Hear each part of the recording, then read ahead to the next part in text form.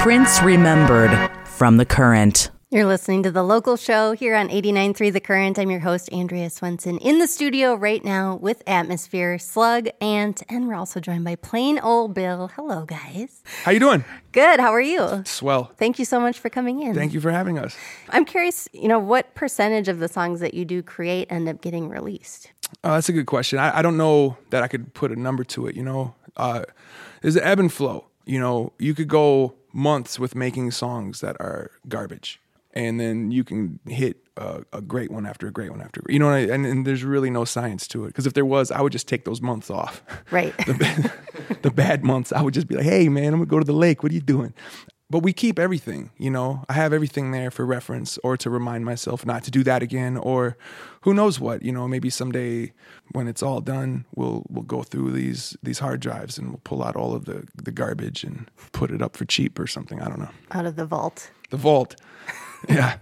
My vault is like a terabyte hard drive is my vault.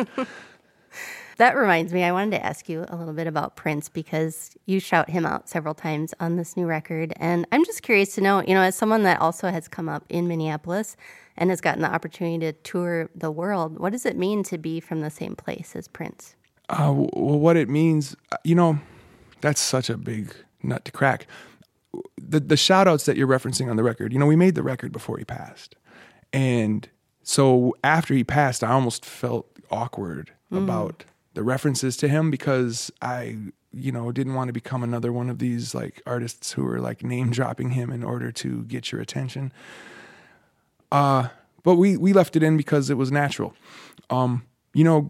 Growing up here, and I don't know that I can speak on behalf of everybody, but at least for myself and my experience with being a creative in this town, is that he broke a lot of barriers for a lot of us and just allowed us to feel comfortable with just being ourselves or letting our freak flag fly or also, as a label, even as a company, we've always kind of done things outside of the industry norm. And I know a lot of those things were things that he kind of set precedents for, And so I think that whether or not we were even consciously aware of it, his influence on us as creatives as well as business people, it was super heavy, super, super thick for us. Not sure what else to say about that. Yeah, no, that makes a lot of sense. Did you ever get to meet him? Not in the traditional sense of meeting somebody. I did get to share some space with him once. He came down with a mutual friend. Robin Robinson brought him down to the front one night back when James Everest and all of the Groove Garden guys used to throw a weekly at this place called The Front, which was in front of Ground Zero. Oh, yeah. Okay, there was a small bar in front of Ground Zero called The Front, and there was a residency that they had there. And we would go down and we would all just kind of have jam sessions. There'd be a couple of rappers, a couple of jazz guys, and I kind of became the default rap guy because I worked at the Electric Fetus with James and everybody. Ah. And so I would help maybe orchestrate some of the rappers who were going to come through week by week. And one night I was down there with ultimately what turned out to be the Dino Spectrum. Me and Iself and Gene Poole. Cool. And Prince showed up. And we were on stage at the time, and we'd noticed him come through the door. I remember Iself turned to me. He was like, "Hey, is that Little Man over there?" And I'm like, "That is totally Little Man over there."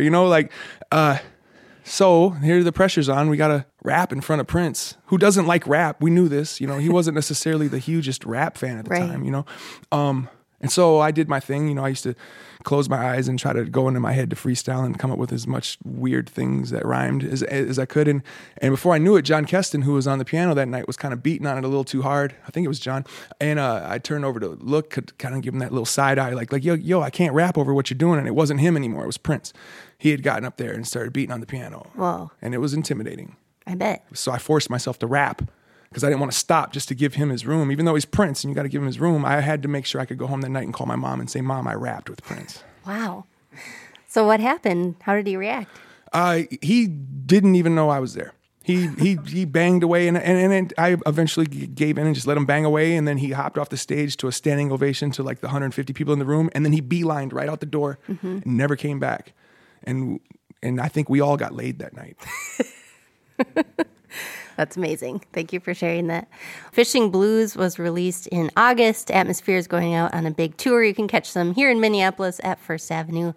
On Tuesday, November 29th, they'll be in Duluth the night prior at Clyde Iron Works. And the session will be archived at thecurrent.org. That's Atmosphere live here in the Current Studios. It's the local show. I'm your host, Andrea Swenson.